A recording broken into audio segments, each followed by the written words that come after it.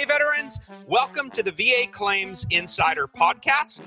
We are veterans helping veterans get the VA disability rating and compensation you deserve. I'm your host, Air Force Service Disabled veteran Brian Reese, and each week we share VA disability claim tips, tricks, strategies, and lessons learned to help you win, service connect, and get rated at the appropriate level, even if you've already filed or been denied. So sit back, relax, and enjoy this week's episode.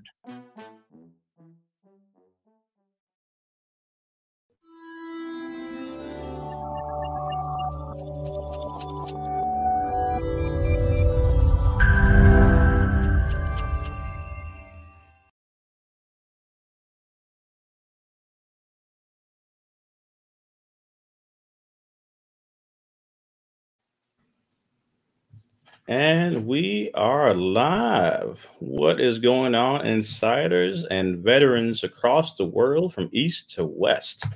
DP here, and I have my brother. Introduce yourself, my man. Welcome, welcome. I'm veteran coach, Dr. Mike Smith.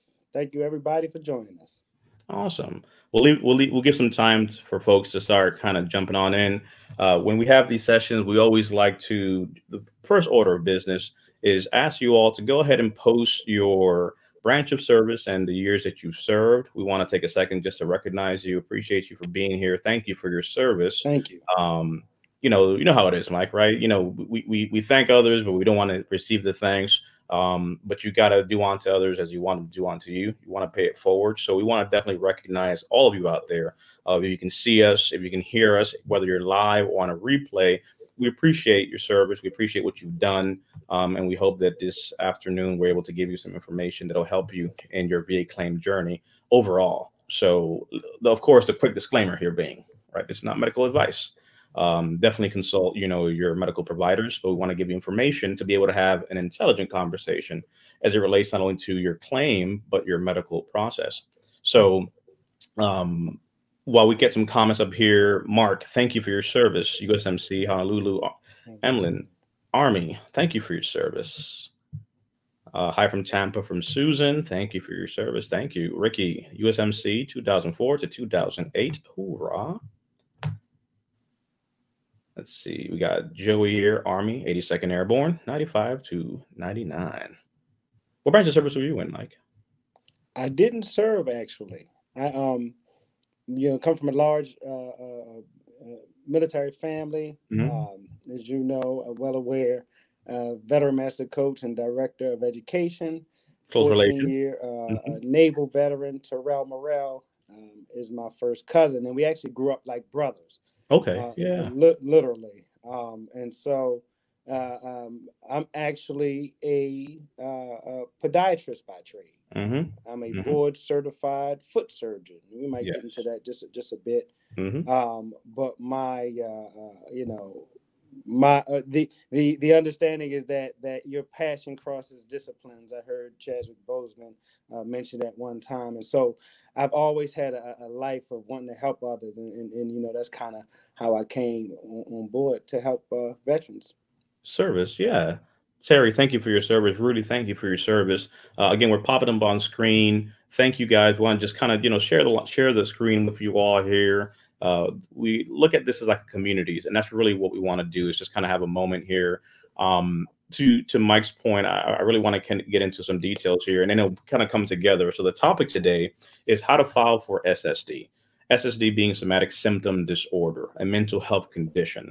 And we'll break down a little bit of what that means, but I think it's pertinent to really stage the conversation, not just how to file it, but really understanding how to file the claim and win the claim, but beyond that, to understand what is it that you're dealing with to better also ultimately get care.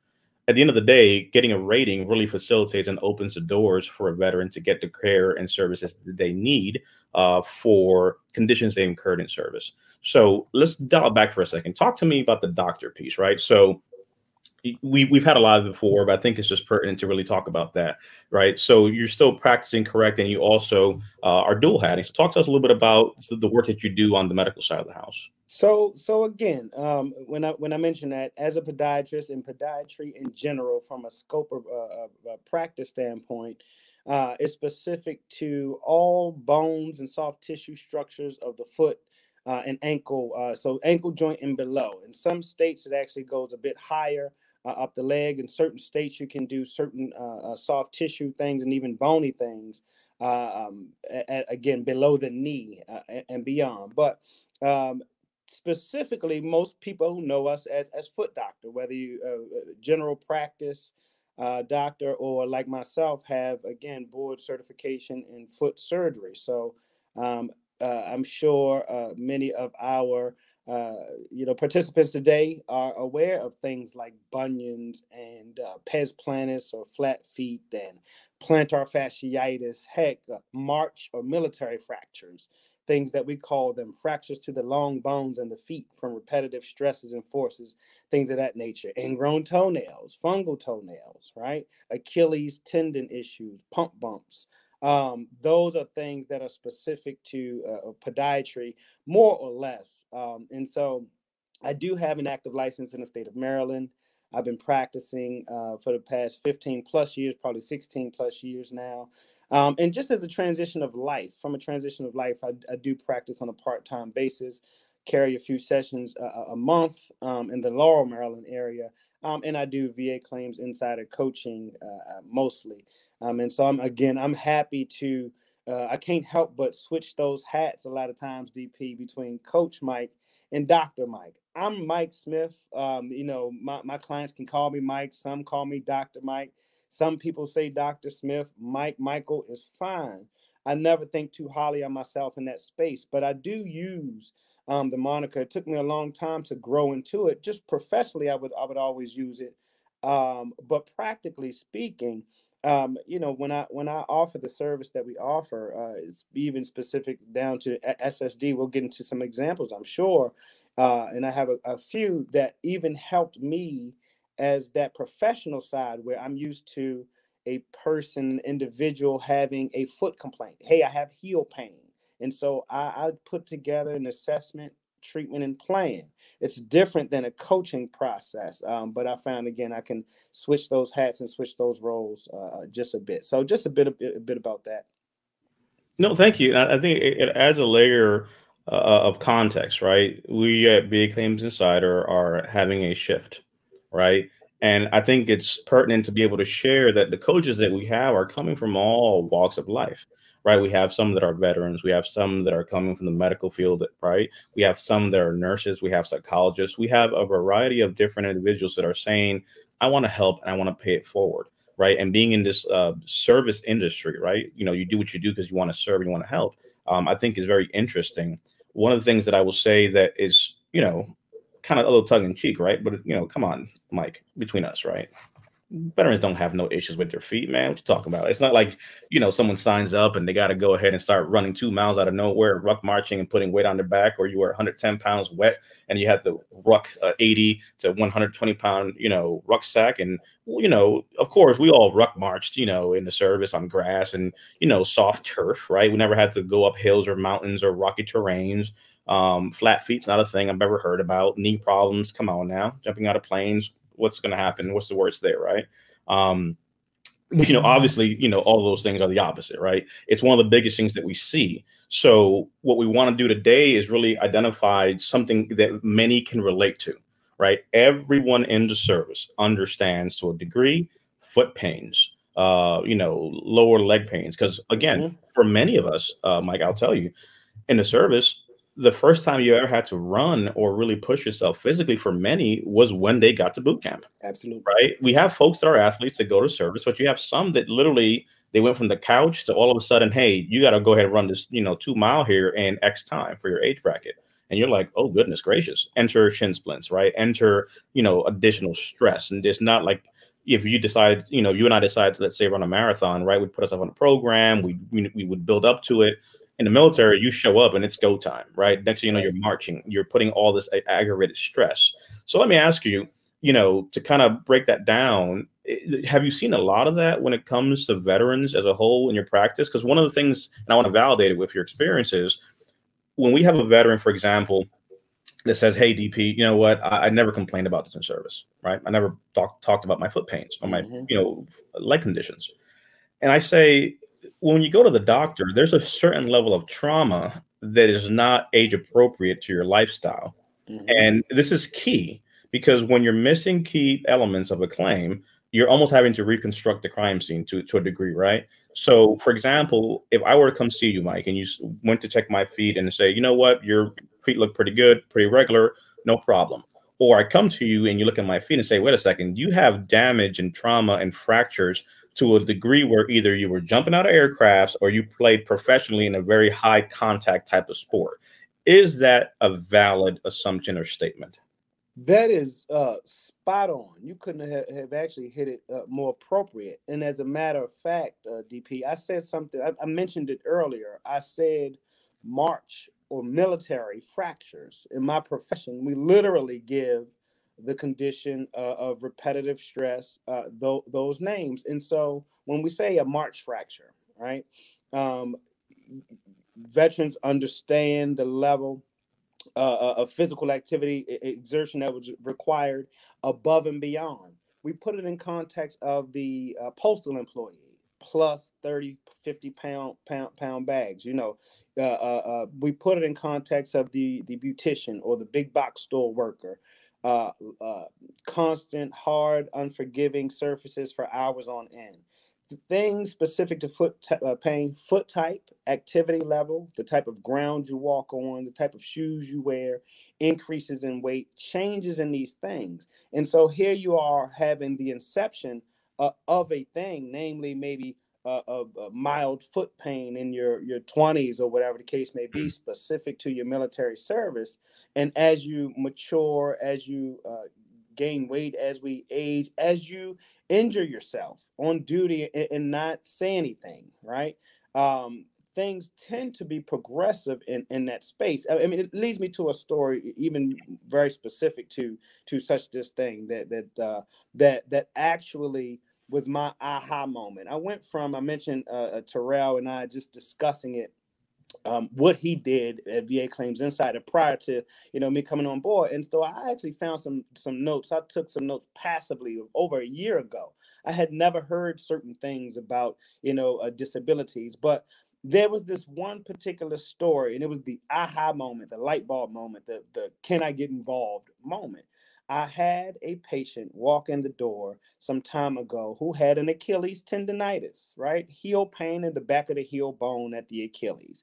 No big deal in my profession over, again, at that time, I literally have seen it thousands of times probably, right? Turns out that this individual, this happens every 3 to 4 months. It flares up seemingly out of nowhere, okay? Turns out further after questioning and examining him, this individual served. It was a veteran. It was rating disabled. I still had no clue what that really meant.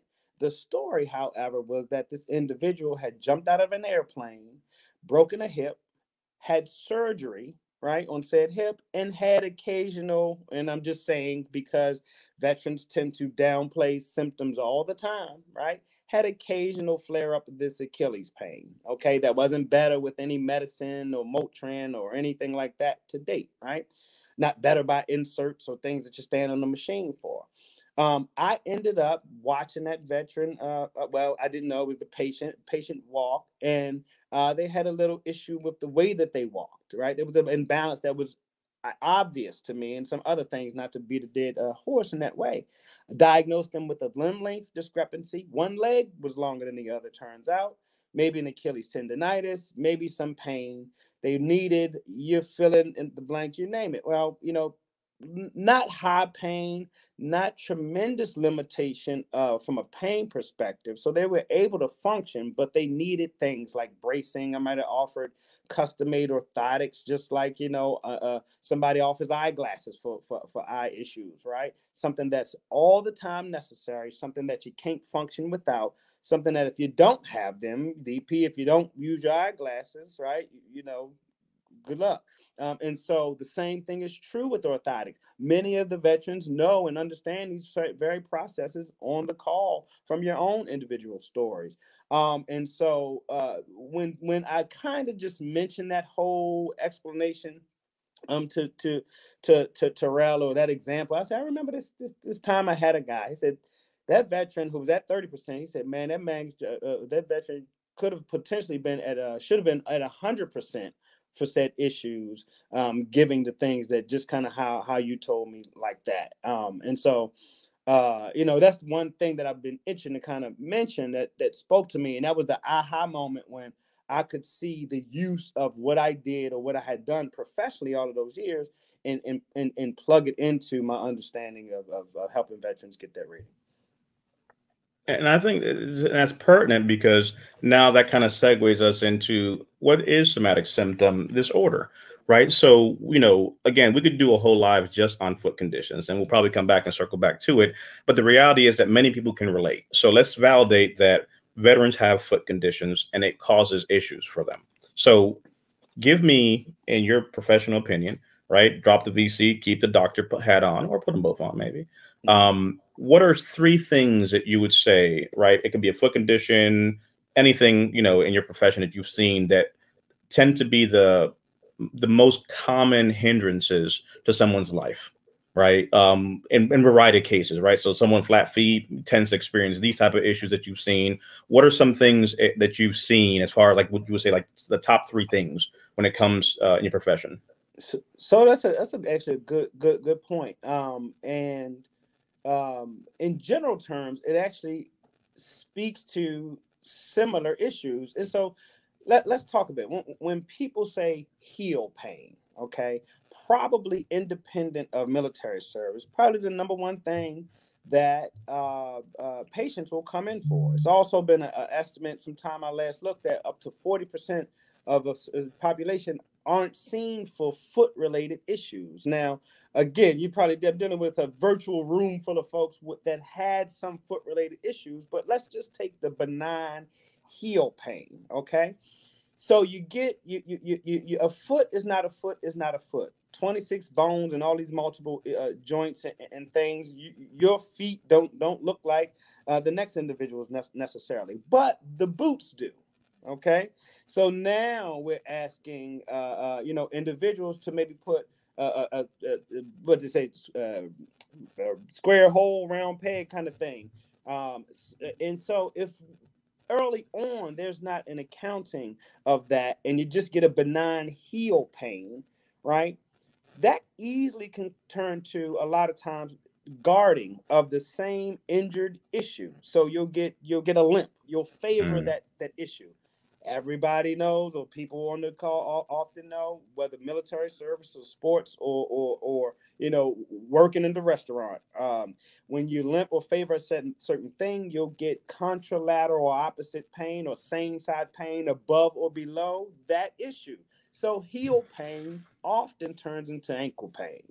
Ankle pain. You trying to say that the song was correct, that the heel bones connected to the what? It frustrates. I think, sometimes I have to mentally prepare when I read these issues, then as Coach Mike, for the high blood pressure angst that it gives me. When I say the song was right, everyone understands. If you've ever had a limp, if you've ever lived long enough to sign up for military service, you've probably been limping on some, you probably favored a thing. And if you ever returned too soon, if you've ever ignored it, right? And so the ignoring of it, ankle pain, can present right up what we call kinetic chain, knee, back, all the way through the shoulders. I can see foot issues, not directly, but indirectly, from shoulder tilts when I watch people walk. So it literally, a heel pain, which is a benign condition or rating, could literally, in my opinion, affect a lot of things. And I see that frequently. That probably kind of tops that, 3, that you mentioned. Nerve issues, nerve pain, neuropathy, right? And I don't want to get too far into the verbiage and off course, but nerve pains, whether it be shooting, tingling, numbness, burning, something that you might be looking at, and your foot looks normal, but it presents in the feet. I see a lot of these with diabetic population, diabetes, which with issues can actually have issues with the nerves that present in the feet as the number two thing.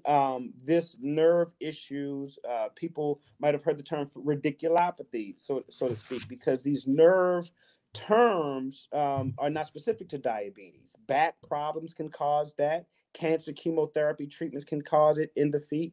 A history of alcohol use, alcoholism can cause it in the feet. Idiopathic, which means we don't know why you get it in the feet, right? And that can be measured, right? And so oftentimes that kind of presents it as the number two. It can pose some issues there, DP, that when we talk about SSD or lifestyle impact, those nerve issues can even turn from just sensory, where it feels like a burning or it feels like a fire or pins and needles or prickly sensation or itch you can't scratch or 1,000 ants or glass, right, to actual motor and proprioception or balance changes. So one that exhibits certain neuropathy issues, especially in the feet, can start to feel uneasy in gait or balance issues if that same nerve thing is allowed to progress. So it just can seem like a pain in the foot, nerve related, but it can really snowball into a lot more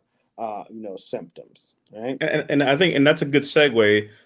So E on the back end will pull it up here. Let's introduce the concept of somatic symptom disorder, right? Not Dr. Mike just bringing this up and saying it, but really looking at, what the actual experts are saying, right? So it's not just us saying something. It's just looking at here now the American Psychiatric Association. It'll pop up here on the screen. We'll look at what it actually means and says. We could do a screen share on that. You can guys see it here. So one of the things, if you actually do a search for somatic symptom disorder and look at, for example, the American Psychiatric Association, it introduces it as a person that can be diagnosed with this having, for example, feelings and thoughts or behaviors related to illness or that are excessively out of proportion, right? Again, if anyone has a minute, really pull it up. I think we might be able to pull it up as a screen share here on our side. But somatic symptom disorder involves a person having a significant focus on physical symptoms such as pain, right? Weakness, shortness of breath that result in major distress or problems functioning. The individual has excessive thoughts and feelings and behaviors relating to physical symptoms. The physical symptoms may or may not be associated with a diagnosed condition per se, but the person is experiencing said symptoms and believes that they are sick. They are not faking this. It's not a hypochondriac situation. It's truly a case here where they're dealing with this. One or more physical symptoms that are distressing and cause disruption of daily life. This is now the American Psychiatric Association is looking for a diagnosis here. Excessive thoughts and feelings or behaviors related to the physical symptoms or concerns with at least one of the following: ongoing thoughts that are out of proportion with the seriousness of the symptom, ongoing high level of anxiety about the health or the symptom, or excessive time and energy spent on symptoms or health concerns. At least symptoms is constant present through, although there may be different symptoms that may come and go. So really now going back to what you said, if we're looking at somatic symptom disorder, part of the argument that we're making is here now, what is the relation to this, right? We'll use a foot example, but I've used with many of the clients that I've worked with an example to say, if Dr. Mike, for example, had carpal tunnel syndrome and he had the inability to use his hands, his impact will be greater than mine, right? And I've made this example, so now it's pertinent to actually use it. I'm not going to write any checks. Dr. Mike now may not be able to perform surgery. That now is impacting him more than I. So let's say, for argument's sake, that Mike and I are both rated 10%, for each risk, combine it, right? So bilateral risk condition rated, let's just call it 10%, just for the example. For me, again, I don't write checks. However, for Mike, that is going to cause a bigger impact on his life. So at times we may have an instance of chronic pain being what's causing some of the SSD. And at other times you may have instances where the impact of the actual condition itself. Right now, Mike potentially has lost his identity to do a thing. We've had veterans, for example, that have lost the ability to grab and utilize their hands. And that, if you're someone, who's over 50 or over 60, you come from a day and an age where you shake someone's hand, you look them in the eye, and that's kind of how you made a deal, right? If you're a carpenter or someone that, made your living using your hands, losing that is part of your identity, right? Think about someone who loses the ability to walk, the toll that has on them, right? You have to relearn how to walk, but you have to, and you can talk on this here, Mike, can you talk a little bit about that? Just literally just making a very quick example, just to correlate the fact that someone, for example, that loses a limb or loses a foot and has to use a prosthetic, what does that do for that person from a personal point of view beyond just learning how to walk? So I just, again, another example. Years back, I remember there was before even the inception of the company, we're dating back about 10 years ago, I had a patient came in with a crush injury, right? A crush injury to their lower leg that then developed what was then at the time, chronic pain or chronic pain syndrome. The evolution, I guess, of the SSD when we talk about it, where intractable pain, the pain just didn't go away. Nothing worked. At this time, they were to a point where you talked about pain management, and pain management therapy had been through several doctors. There was no surgery to perform because nothing was kind of, normal things. It was a crush injury. It was an issue with the nerve entrapment or something of that nature. The long story short, it came to me because they wanted to be signed off on. It was an in-network system I was working for, to go and get permission to have their leg amputated below the knee because this individual had developed a addiction to opioid medication, trying to treat the chronic pain, had subsequently lost their job, family, wife, and would rather have dealt with the prosthesis in that instance. And literally the buck was, to me, we got to make sure that you can't do anything to salvage the situation. There was not a brace, injection, insert thing that I could do in that instance. And, that opinion on some level was signed off on or written. I never, so when we talk about how dramatic that can be, can affect an individual, that is it. When we speak to the specifics of sometimes back issues that will manifest in the feet or the lower extremities. I had a client that couldn't enjoy a Friday night movie with their spouse because they have to sit on two different environments, one couch, one hearth, so they had to stagger where they sit. Been married all these years because there's a back issue. Classic SSDO lifestyle negatively impact, process or claim. I know that's not foot specific, but that's a true story as well. No, and it's pressing because, again, we're utilizing foot examples because many people can relate to it, but really it goes beyond that, right? The example is now a husband that cannot watch a movie with his wife, right? Take it further, right? We've had veterans that they are dealing with, for example, issues or conditions that prevent them from intimacy, right? So you're rated for your foot condition, you're rated for your back, but nothing is taking into account the psychological toll that may be present here. So when we talk about somatic symptom disorder, it's a secondary, right, to that primary condition you have. It's saying that though Mike and I have a risk condition, the impact on his life might be more, right? He has these excessive thoughts or feeling of the physical symptom that are in excess of the condition itself. In plain English, yes, your wrist is jacked and you've lost dexterity. However, now Mike has associated that, again, going back to the American Psychiatric Association here definition, where we're looking at excessive thoughts or feelings or behavior related to the physical symptoms or health concerns, right? So we're looking at here now ongoing thoughts that are out of proportion with the seriousness of the symptom. Some would read that opposite, but really what we're saying here is that this can also be looked at to say that, yes, it's a risk condition and you've been rated for it. But now Mike's identity as a surgeon, his identity as a doctor, his identity as someone that uses his hands has been impacted, right? Now, what does that cause for him?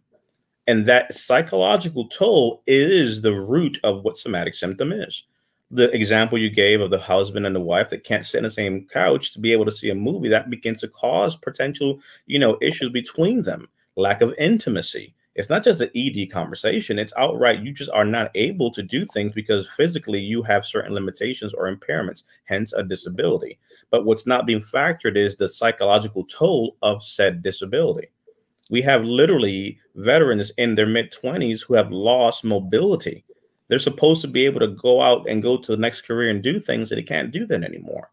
You have a 50-year-old who's lost the ability to take care for themselves, and they can't, for example, walk their daughter down the aisle on her wedding, right? They have the inability to go see their grandkid plays baseball, something that was passed down from generation. He taught his son how to play baseball. Now his grandson has been robbed of that ability.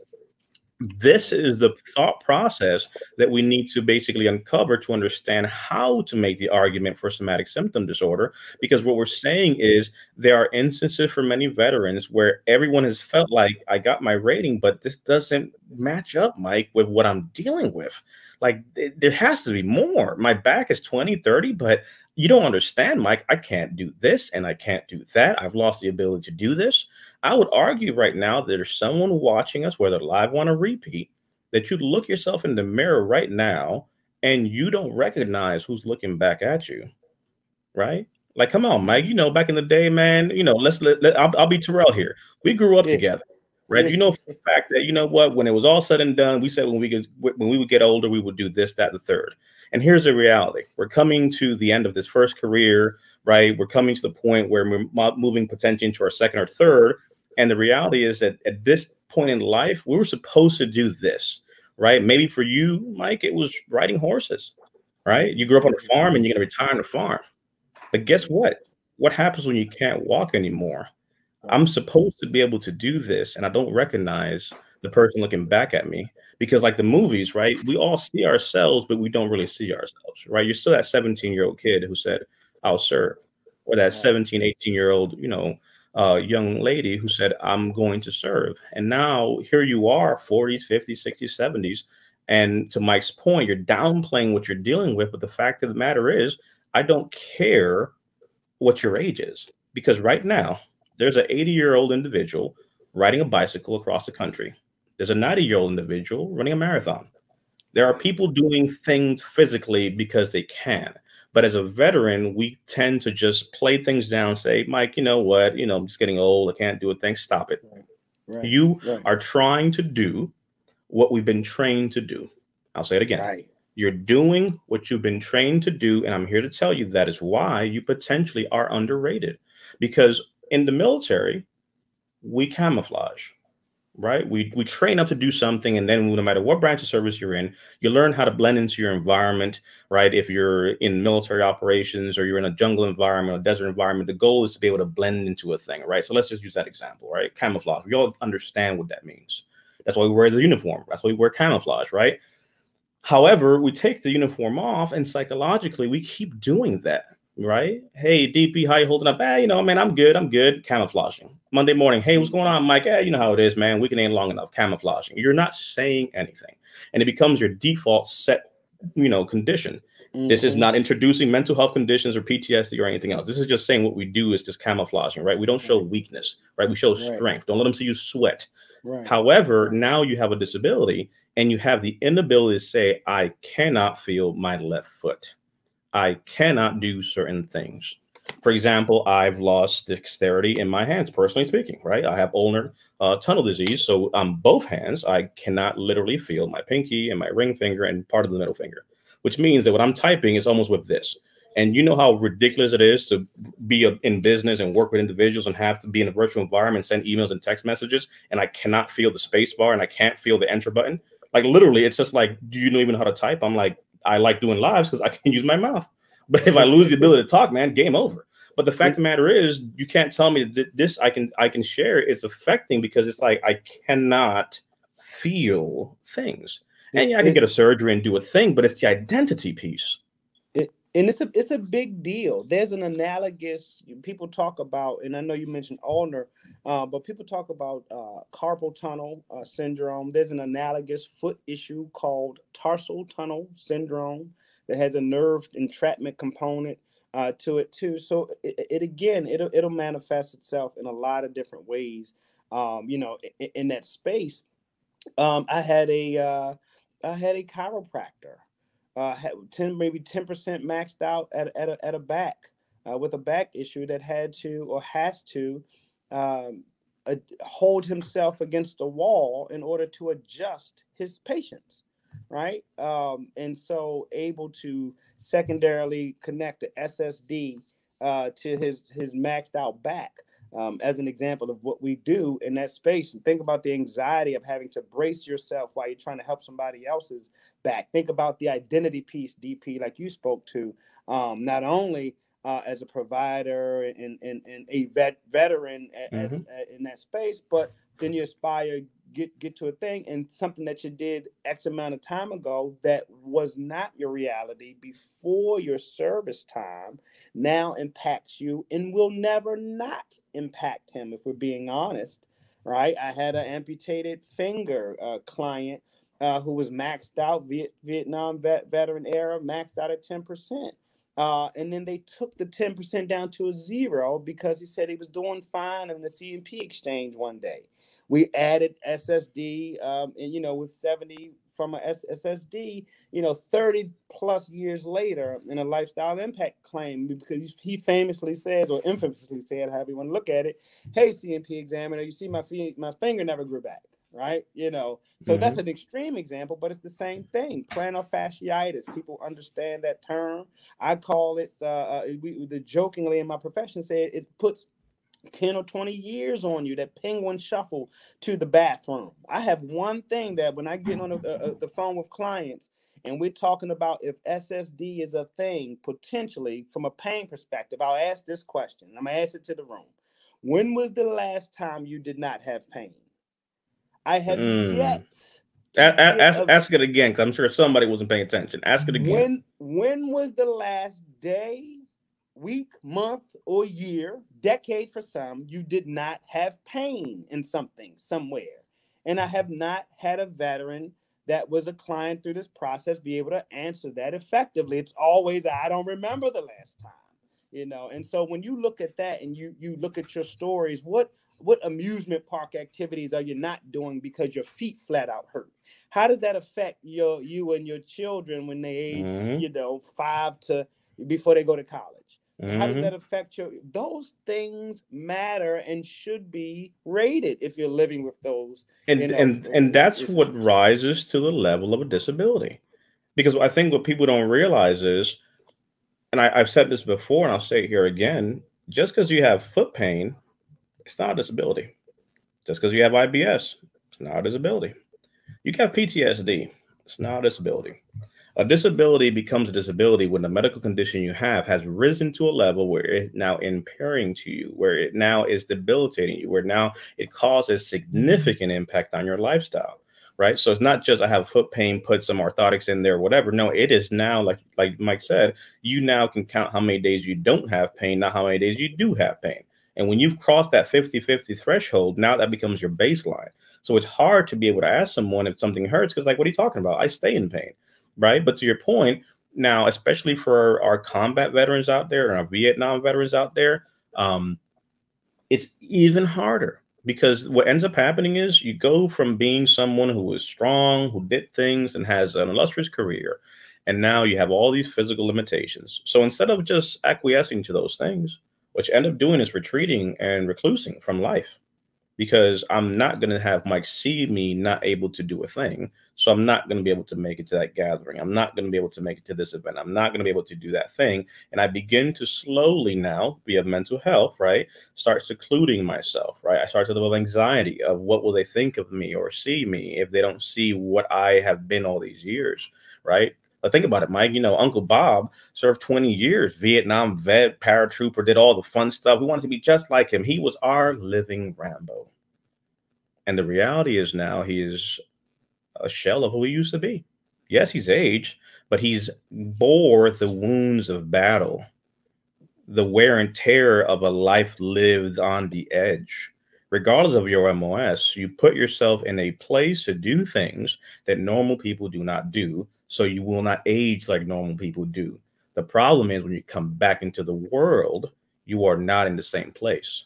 Me and Mike, let's say, grew up together. We're a month apart in age, but after service, he came back literally 10 years older than me. He's in a whole different world. Psychologically, he's seen things, been exposed to things that I can't relate to. Physically, he is carrying wounds and pains and aches that I'll never understand. So when I want to get together with my friend to do something, my friend's busy that day, right? He doesn't want to tell me, hey, DP, I don't want you to see me this way, because you know what, he doesn't want me to see him this way, right? But the fact of the matter is, he's secluding, he's avoiding. Our friendship begins to fray and separate. And to a degree, you start to perpetuate the things that you don't even want to happen, but are happening now, which further compounds the psychological toll, anxiety, depression, right? And all the symptoms that come with that. So when we look at anything you want to file, if you don't understand this, because I'll tell you what, if anything else, here's what it comes down to. You have to see a psychologist, you have to have a diagnosis and be able to speak about how that primary condition is affecting you. That's a secondary. So I have a back condition that's rated and a foot condition that's rated that in turn has limited my lifestyle, and I cannot walk and I cannot do this. It takes a toll on my lifestyle. I've explained some of those things in the previous few minutes. I'm filing a claim. With those pieces, that's how you file an SSD claim. That's it. However, if you do not understand how to make the argument, it doesn't matter what you do from a textbook perspective or a medical evidence perspective. I would offer to everyone who's not working with us now, because the question is, then why should I work with Dr. Mike or one of the coaches over there? It's like what happened on day one of the military. Most of you, I would argue, did not know how to use a rifle, but you went to boot camp. You were taught how to use that rifle. I would argue to you that if you see a doctor and you have medical evidence and all the reports and literature and PubMed and all this stuff, if you don't know how to use it, I'm telling you, you're not going to hit the mark. Because when you take a rifle and you put it in the hands of a trained sniper, game over from 2 miles away even. But if you put it in the hands of an amateur that doesn't know what they're doing, they can't hit a rock right in front of them if they wanted to. So if you have the medical evidence and you do not understand how to use that, and what I mean by that is tell your story and talk about truly what is happening, you're going to get denied.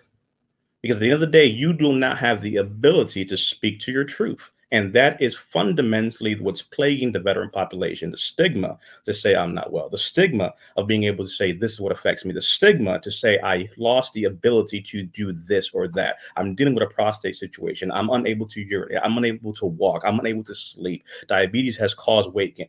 Fill in the blank of all the things you're dealing with. If you cannot articulate what is happening, all the evidence is not going to work. That's what the coaching aspect comes down to.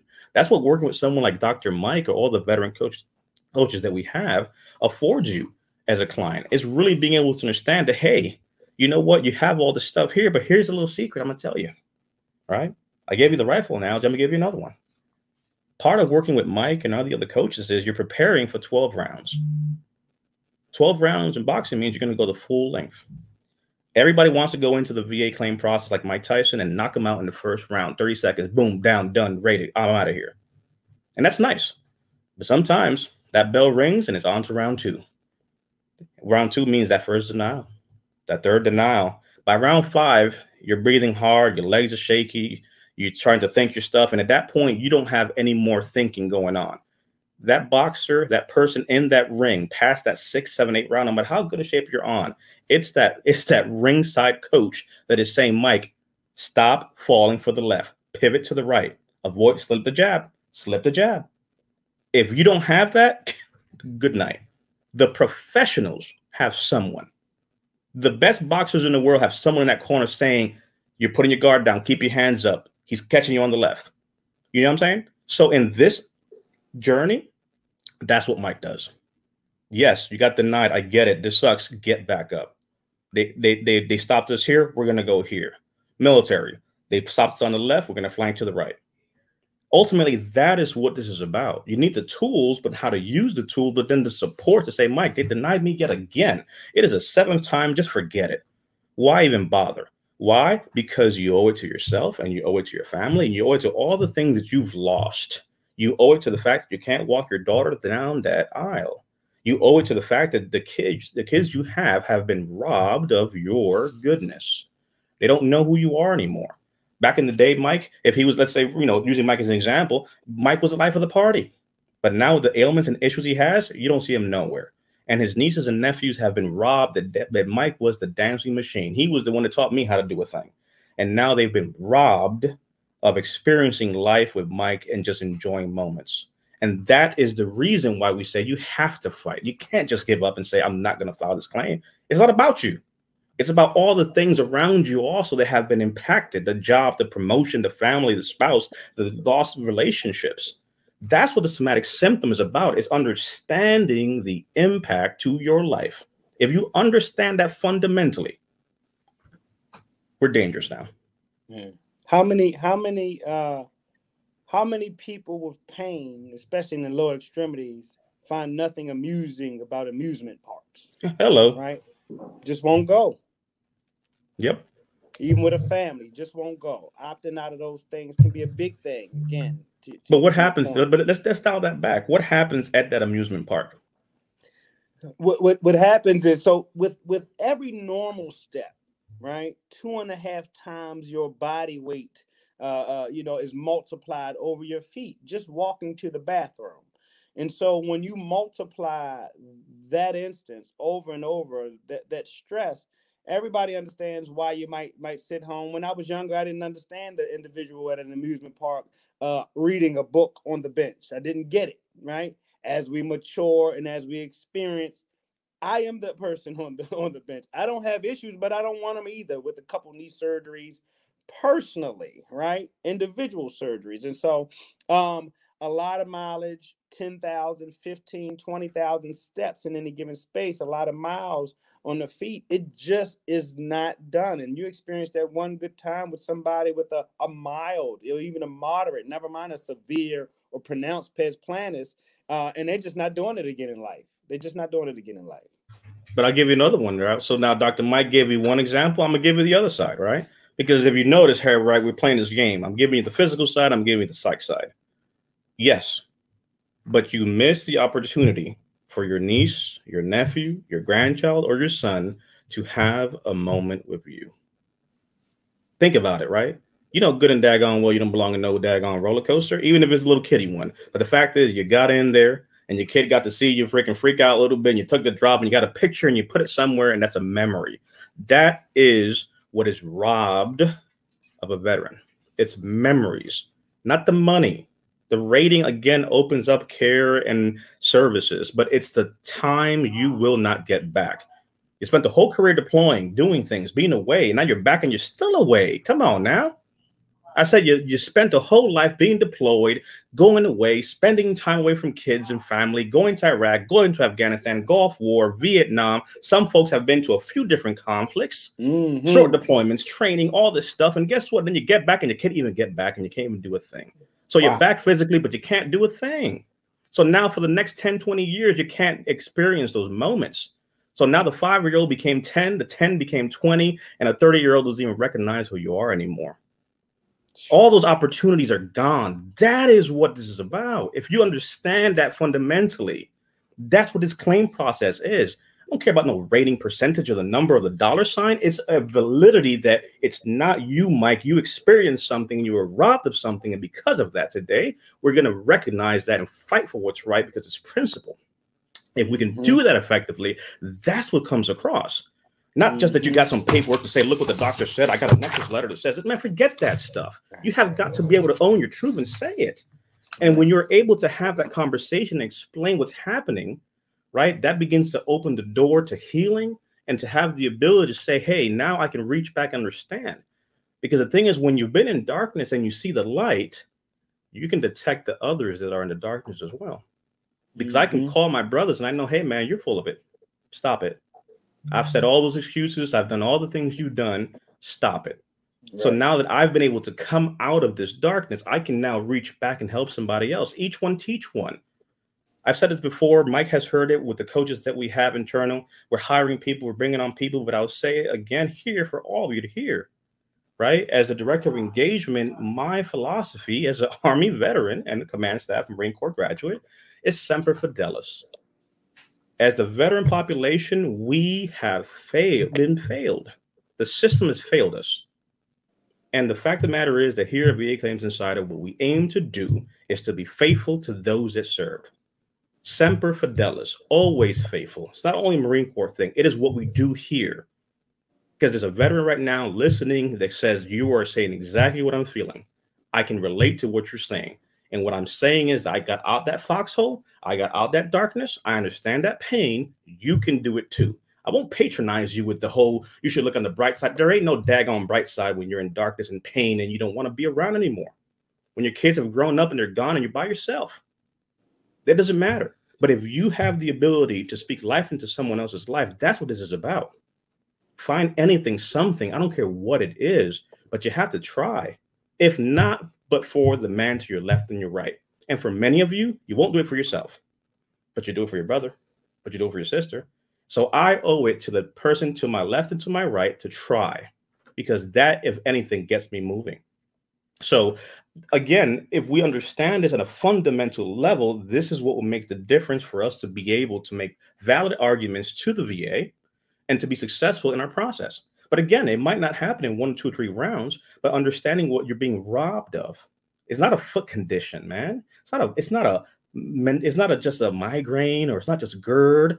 You know what I mean? You have GERD, guess what you're not doing? You're not having meals and outings with your family or coworkers. Migraines, you're missing all kinds of stuff. Back pain, you can't go up a hill and see a soccer game. Foot pain, we just talked about Six Flag Great Adventure that you're not going to go to. Fill in the blank. These disabilities have risen to a level where they impact your life. And if you can come to grips with that, it's not weakness. It's being strong enough to truly say what's happening. Because here's the easy part. Hey, Mike, I got this foot pain. The knees are bad. The back is bad. It's like a pride. You're like, hey, I can't walk anymore. Hey, you know how it is. But talk to me about how that makes you feel. Whoa, ain't nothing fun about that. Hey, Mike, let me tell you, some days I just wish I wouldn't wake up. Ain't nobody saying that. Right. When we talk about this, the link, and it's often the case. It's often the frame case when we're strategizing with clients, veterans trying to understand. Well, they know there's a classic kind of, they know how much pain I'm in. This has been going on. They know I injured myself, 20 years ago. It's in my records. They know, but they keep me at 10. I'm only at this 10.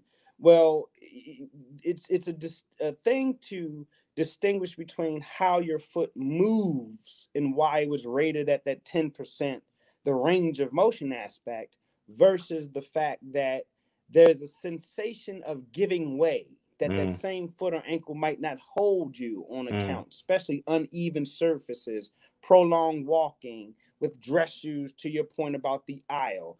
If you're developing these issues, and so that uneven surfaces or wet surfaces, or steps going down at a 1-2 pace of stairs, right? How does that make you feel when you're in a rush to get out the house? I had a veteran client, and it was a CMP for the back, I think. Okay, CMP for the back. And it was a range of motion for the back. And so they had the client undressed for the CMP exam. He said, "Hey, Dr. CMP examiner, I have difficulty getting my pants on and off. Okay, I have difficulty getting my pants on and off. Right? It's going to take me some time to get dressed. I can get undressed. It's going to take me a long time to get undressed." They said, "Try your best." At the CMP examination for his back, it took him 30 minutes to get his pants back on after the CMP examination for his back. He was not there for an SSD claim, by the way, of which now he'll be working with. But just that story, how long does it take you to put your pants on, respectfully, DP, right? And it's, for me, I can tell you with certainty it's not 30 minutes in the morning, and that is a thing. I would say that there's some comments that we've been seeing here, just kind of scrolling through as we're talking, and it's interesting just seeing some of the agreements and folks have said stuff. Dallas said, that sounds like me. Sounds like you're talking about me. If you guys have questions, start populating them down below. We'll start taking some Q&A. But yes, Dallas, I'm talking to you because I'm talking about myself. And that's the difference. And that's the thing, actually. It's that we're all the same and we're dealing with so many similar things. But someone's got to say it, right? And this begins the process of getting healing. I want to put a few things out there. Again, when we have these sessions, it's such a big topic that we could be here for a while. And we're going to answer questions. As you have seen, those that are live, we have coaches in the comments that are answering live the questions. So we'll bring some up just for those that would repeat this in other platforms or other venues can hear what we're saying. But in the chat here at the VA Claims Insider public Facebook page, you will see under the video the questions and answers that have been going on in conversations. Thank you to all the veterans that have been sharing, that have been confirming, that have been giving their perspective on these topics, because it really helps the collective know that we are truly a community. It's not just one person saying something. We've given you some good access to PubMed, to the Mayo Clinic, to the American Psychiatric Association, the DSM-5 links to be able to see these things and look them up. Empower yourself. There's knowledge in that. I want to be able to stress that we also have classes that we're rolling out on Saturdays inside our Facebook mastermind class. So our mastermind group, rather, is our VA Claims Insider Mastermind. If you are a member of VA Claims Insider, both a Master or Elite, you have access to be able to join us for some of the things that we're doing. And we're starting to open up Saturday classes. So to give you a rundown, on the 24th of October, Saturday, we're doing a class called VA Math, taking the mystery out of VA ratings, taught by Coach Hiram Gonzalez. On November 7th, because we're taking a hiatus for Halloween, we have Pulling Back the Curtain on SSD with licensed psychologist and veteran coach John Trimble. So again, we talked about, different specialties that we have. So specifically going down the rabbit hole of really going deeper into SSD. All I've read today is just the cue cards you gave me. So I can't take credit for this stuff, but we got specialists that make us better and give us the information. So I can talk about foot conditions because I got Mike on the line. So I can, sound like I know a thing or two, right? On November 14th, we have Agent Orange, claims confusions for Vietnam veterans with Coach Aaron Darty. We have on November 21st, we're doing PTSD stressor forms with veteran coach Stacey Allen. So again, VA Math, taking the mystery out of VA ratings, coming at you this Saturday on the mastermind, link to be posted. November 7th, Pulling Back the Curtain on SSD with veteran coach John. On the 24th, Agent Orange, claims and confusions for Vietnam veterans. So helping the Agent Orange argument there. And then on the 21st, PTSD stressor forms with Coach Stacey Allen. Again, bringing you more information to be able to share with you all and give you more value to what you're doing. So I know for a fact that you will definitely get more information. Some of these conversations, I would argue to you all, the more you are around this, the more sense it would make. We can speak authoritatively about these things because we're in this all the time. So we encourage you all to kind of jump into conversations, sit on these sessions, see how Mike says something, how I say something, how Brian says something. The goal is for you to learn something. So again, if you have questions, definitely pull them down, post them so we can go ahead and start answering some of those here as we start to wrap up, and we'll go from there. Is fibromyalgia rated, and if so, under what category? Mental health. So fibromyalgia in and of itself is rated by itself, so it's different. So there's a lot of correlation. If you actually go back on this page, me and Brian did one, I want to say a month ago, on chronic fatigue syndrome. So the issue with fibromyalgia and chronic fatigue syndrome is they sometimes tend to be one and the same for some people, but they're not. Fibromyalgia specifically is looking at joint pain, fatigue, and things like that. However, chronic fatigue syndrome specifically is looking at the fatigue that you have that now is debilitating beyond just I'm tired. So fibromyalgia, for example, can be rated as a primary if you've had in-service treatment or complaints for it, or it can be a secondary to other conditions. There have been correlations to mental health, to PTSD, other medications or conditions that may well give way to this, right? So fibromyalgia can go 0 to 40. Chronic fatigue syndrome can go 0 to 100, depending again on the level of impairment. So someone who can argue, for example, that their life has been impaired by X percent, that equals then X percent on the rating side of the house. My advice for this would be you need to consider looking at a specialist to be able to go and actually get support for this, to be able to be diagnosed. So they do a rule out type of conversation. So part of the process there is to say, you know, do you have lupus, for example, or do you have this, right? So one of the internists that we have are the ones that would be, you know, you want to go see for that to be able to rule out certain things because there's different autoimmune conditions that you may have. So I would argue that seeing a specialist would be arguable, but it will usually start with a general practitioner, and they in turn will make the referral to see a specialist and be able to rule out exactly what you have, because there are going to be different tests that they will do for fibromyalgia, but you may also have chronic fatigue syndrome depending on what you have. But part of the rule out process is to see, is your chronic fatigue syndrome or fibromyalgia, if it's, let's say, fatigue in nature, is there a sleep apnea component to it? So if you have sleep apnea, we must clear out sleep apnea and say, okay, let's say Mike has sleep apnea, he's on a CPAP machine that still has not improved, you know, his chronic fatigue, though he is getting now, let's say, better sleep quality and what have you. So answer to that being that fibromyalgia is rated by itself. It's different than mental health, but you can have SSD claims secondary to fibromyalgia. Because of fibromyalgia, joint pain, fatigue, and so forth, now in turn, I've lost the ability to do certain things, and the same argument can be made. Let's see what we got here.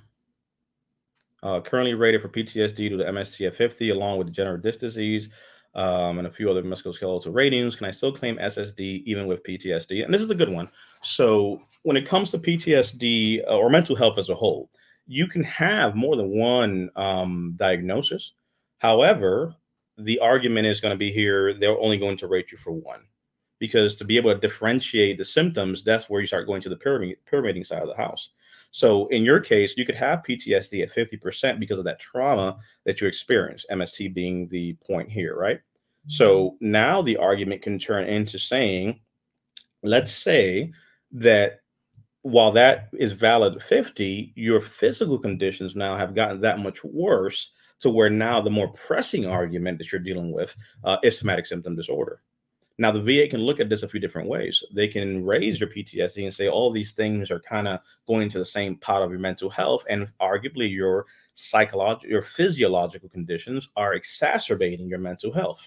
And that in itself can be cause for an increase on your PTSD because arguably one thing is affecting the other. You can also, I've seen instances where the VA in turn,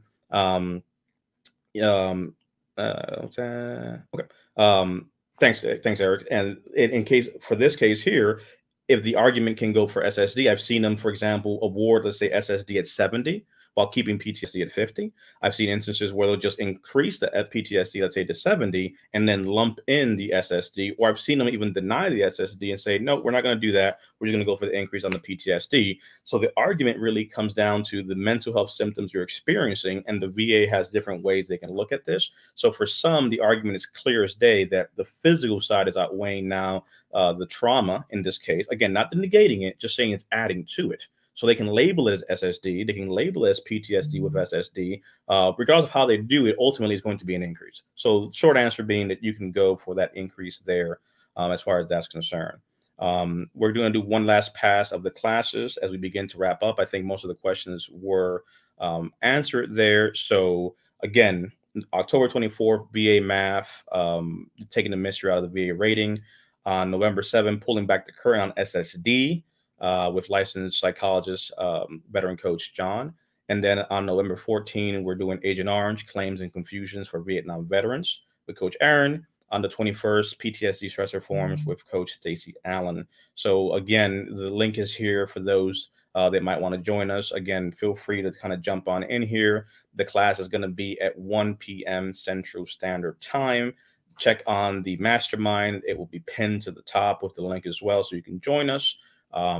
As we start to wrap it up, Mike, on your side of the house, what would be your, well, you got two hats here, so I'm gonna need two from you, brother. I need a VC tip, you know how we do it when we wrap up here, for those that are out there listening right now, and I need a Dr. Mike tip. So two tips from you that could be the same or expanded, but what will be your closing thoughts to those that may be seeing us live or may see us in a replay?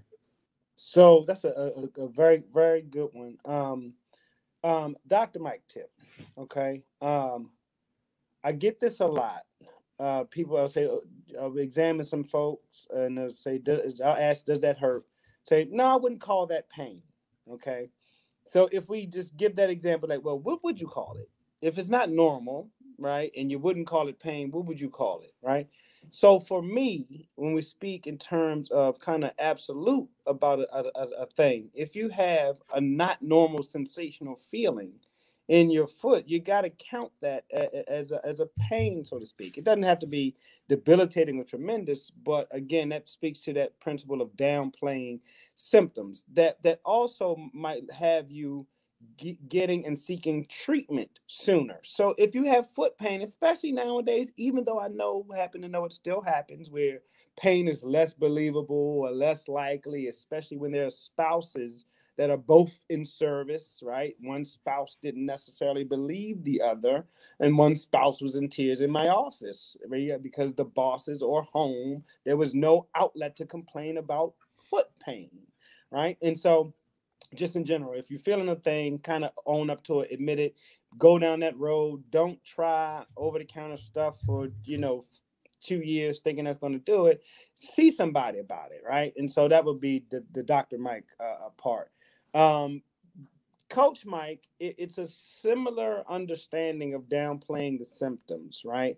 Learn what the ratings are. What does it look like in black and white, print or digital, at the 100% level on the 38 CFR? What does the 70% symptoms of these issues look like? What do the 50, 30, and so forth symptoms look like? Because chances are it might look like these stories of people's lives, right? Very classic example that I had of a veteran with some SSD filing, but how does the fact that he hadn't slept more than 2 or 3 hours a night since his partner fell asleep in a Vietnam foxhole? He was getting out of his marital bed, marriage 1, 2, 3, on, and the spouse thought it was them. Turns out there was some issues with the way and how he could arrange or sleep in certain rooms and things of that nature. And so, I would say, again, know what you're up against. Start to learn that your symptoms, your story, your desire not to want to go to the amusement park actually may be something that can turn or morph into a disability, DP, to your point, from a diagnosis. So those would be the No, main thank two you. points. No, those are two awesome points. Dennis, rated at 70 SSD, you feel the rater didn't get it right, you push back, go for a high level review, right? Argue for the symptoms if it didn't get it right. Stephen asked a question, basically, if he has SSD, can he basically go now for PTSD and sleep apnea secondary to SSD? Arguably, you can maybe go for sleep apnea there, but I would tell you that you won't be able to go secondary for mental health to mental health. So you can't do SSD secondary to PTSD or PTSD secondary to SSD, because now pyramiding comes into play and the symptoms tend to overlap. So that won't be something you would see. Like I said earlier, you might see a flip where they might just award one or the other there. On my side of the house, I would say in closing, as Brian kind of said it a few days ago, the book is coming out. We have some amazing things coming, so stay tuned for that. But as he kind of teased out, right, you served, you deserve. And part of that includes now giving you all the permission to get the help. It's okay to not be okay. Lightning didn't strike. We're still here. The world didn't end. The fact of acknowledging and accepting that we need assistance and help does not take away from who we are as individuals. So it's okay to be okay. And to echo Brian Reese when he said it a few weeks ago, and he's been saying on his lives, is we are giving you permission to retake back your life. Get that rating, get the help you need. So if you see us and you're hearing us wherever you are, guess what? This starts the process. Today, make a change to do something about it. Go reach out to that doctor. Stop being stubborn and hard-headed. Go out, reach out to someone. Even if you're working with us, we're going to send you the psychologist of the Met team, which in turn says, go see now your regular doctor. Make this part of your therapy plan. Everything we're talking about is a beginning of a journey. So we want to make sure that you understand that it's okay. Go get the help you need. There's nothing wrong with that, right? You still will always, it's like, for me, right? You know, I'll admit I am a diehard 80s action movie fan. Sylvester Stallone, Arnold Schwarzenegger. I don't care if Sly comes out with Expendables 20 or Rocky 25 or Arnold Schwarzenegger has Conan the Barbarian 52. I don't care. He could wheel himself in a wheelchair. I am going to watch it because I grew up on Rambo, the Terminator, and that stuff. And that to me will always be a thing. So Arnie, Sly, Running Man, look, they don't age to me. And by that, I mean that those of you that have served, we always will honor and respect what you've done. You're not the 20-year-old that you were, but it doesn't mean that you aren't the warrior that you are today. Right? Arnie is still Arnie. Sly is still Sly. Our heroes are still our heroes. It goes beyond the physical. You have to understand that when you look up to someone, it's beyond what they did physically. It's who they were. Right? My grandpa encouraged me to do something, and it was his support and love and guidance and his service that made me want to serve, not his physical prowesses. I respect him as much as when he was in his 30s, when I was a kid, a baby, and he was in service, to when he was, in a wheelchair. Our heroes are heroes regardless of where they are. So allow yourself to just be, because there's something inside of each of us to help someone else.